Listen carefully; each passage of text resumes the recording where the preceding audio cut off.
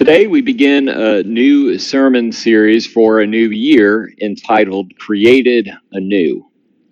It's an opportunity for us to reflect on God's good work of creation, to reflect on us as humans created in God's image, and to celebrate the creativity of God and our own creativity as well. In our virtual services, we'll be sharing creative works from members in the congregation as part of the celebration of creation and creativity. And you've been seeing that a little bit today, and we'll continue throughout this series of seeing artistic works from members of our congregation. It seems all too appropriate to begin such a series at the beginning of it all, creation. The lectionary today gives us the first 5 verses of Genesis 1, which really only covers the first day of creation, but this allows us for a focused look at the beginning, the very beginning of creation, and the intention of the Creator that I think will be helpful for us to have and reflect on throughout the series. Now, I almost finished writing the sermon Wednesday afternoon, when, like many of you, I was caught up in the horrifying events of a violent mob storming the Capitol, attacking the central beacon of our nation's democracy and a pillar of freedom around the world. It was appalling and disturbing, and I found myself at a loss for words, which is admittedly a strange thing for a preacher to have. My mind immediately went to the theologian Reinhold Niebuhr's work, Moral Man and Immoral Society. Here, Niebuhr makes the case that while individuals can strive to live moral lives, this possibility becomes less and less possible in groups. The larger the group, the less possible morality becomes. In other words, we're much more likely to sin as a group than as individuals. This is ultimately the evil behind bullying and peer pressure, groupthink, and the like. And friends, we saw this kind of group immorality in full force on Wednesday. There was chaos and utter disorder, violence and desecration. This reality for Niebuhr underscores the vital need for democratic systems in common life. As he says in another essay, man's capacity for justice makes democracy possible, but man's inclination to injustice makes democracy necessary. We as a nation, with the world watching, shared a collective relief. As National Guard and Capitol Police and other law enforcement courageously removed the mob, and our elected leaders were able to reconvene and fulfill their democratic constitutional duty. Chaos and violence and disorder were overcome. They were defeated by order and peace. The creation story in Genesis 1 begins not with nothingness as we often imagine, but rather it begins with disorder and chaos. Our Bible, our canon of Scripture, opens with the words, "In the beginning, when God created the earth was formless and void. Darkness covered the face of the deep." That idiom for formless void in Hebrew is tohu vavohu. It almost has a spooky sound to it, doesn't it? And there really isn't a great translation for it either. Formless void is certainly an option, but other scholars say the idiom amounts to something different. Disorder, chaos, tohu vavohu. We're given another descriptor of this dark, formless, chaotic disorder as well. It's all water. Later, we'll hear how God causes land to emerge, but at the beginning of it all, we just really have water. Unruly, disordered, chaotic water.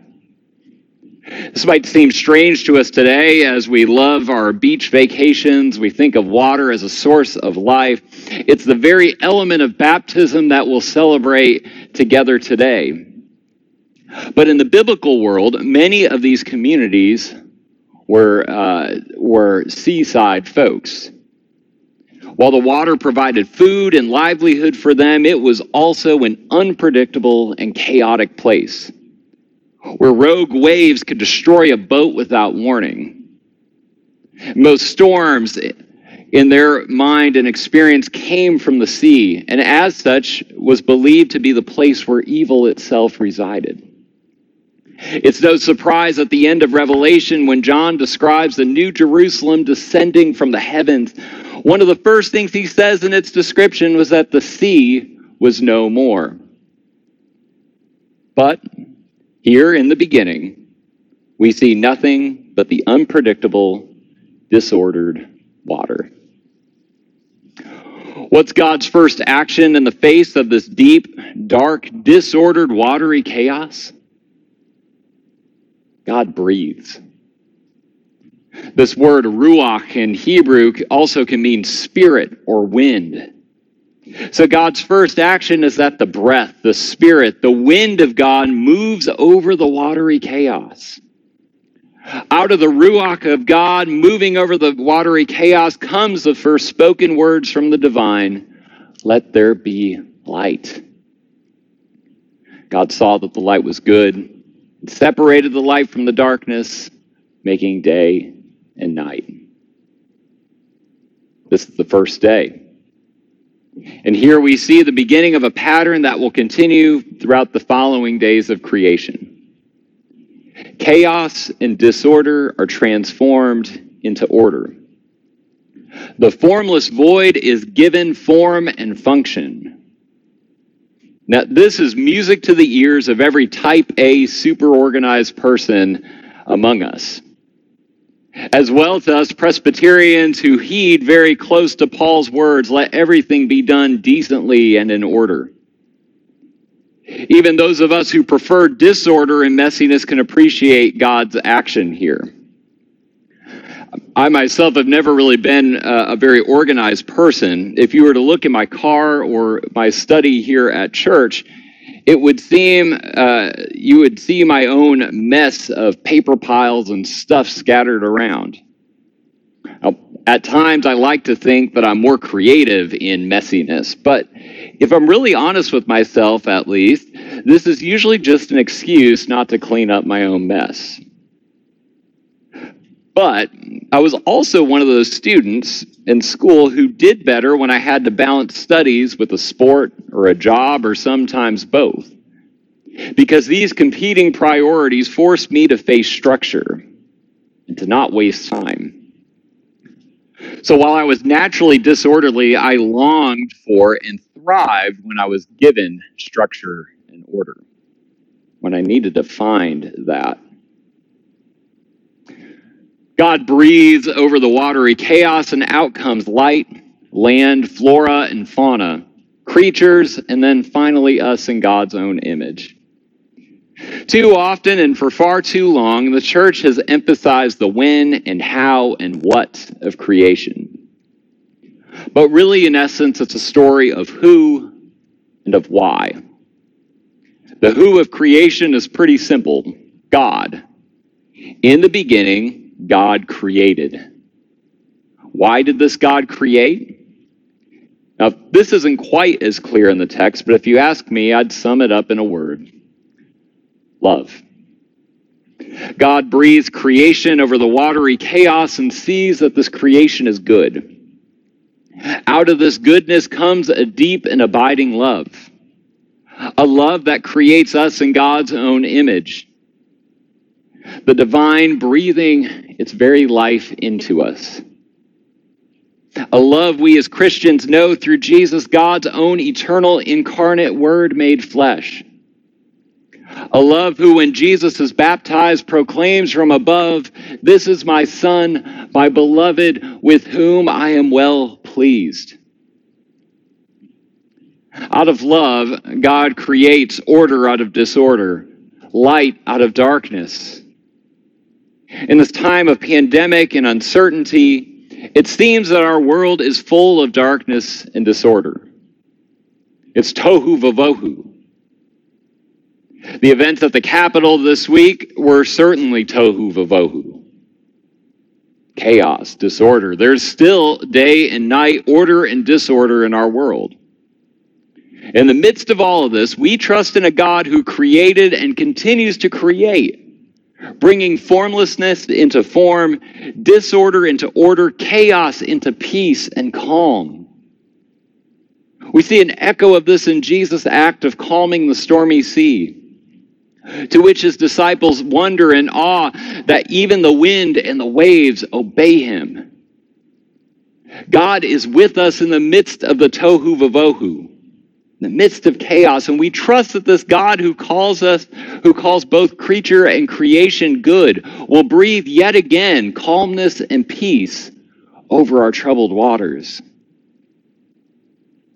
The creation story is also a reminder, friends, of our fellowship with God and with one another.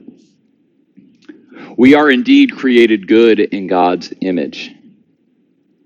Isn't it a beautiful thing how that as humans, as different and diverse as we are, the various languages, cultures, worldviews, opinions we have, that all of us are created in God's own image. Each of us bears the image of the divine. Each of us has the same spirit, wind, breath of God within our lungs. Such a thing reminds us that we are connected to God, but also that we are indissolubly linked, connected to each other. We share the divine within us. In this time of division in our community, our nation, and our world, the next time we feel inclined to judge our neighbor, to bash one another, remember that they too bear the image of God.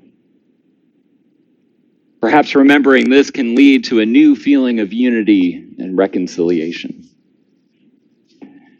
Friends, in the story of creation, we first meet a God who, out of love, creates peace and order to the troubled chaos of our lives and world. As we seek to come together as a nation in this turbulent moment, may we remember that God is with us in the troubled waters and promises to bring light, order, and peace. Violence, chaos, disorder, these things ultimately do not stand a chance against our loving God and God's good creation. May we remember that we all, even those we're at odds with, all of us bear the image of God. May we remember this as we find a way forward towards unity and the difficult but vital work of reconciliation. To God, Father, Son, and Holy Spirit be all glory and honor now and forevermore. Amen.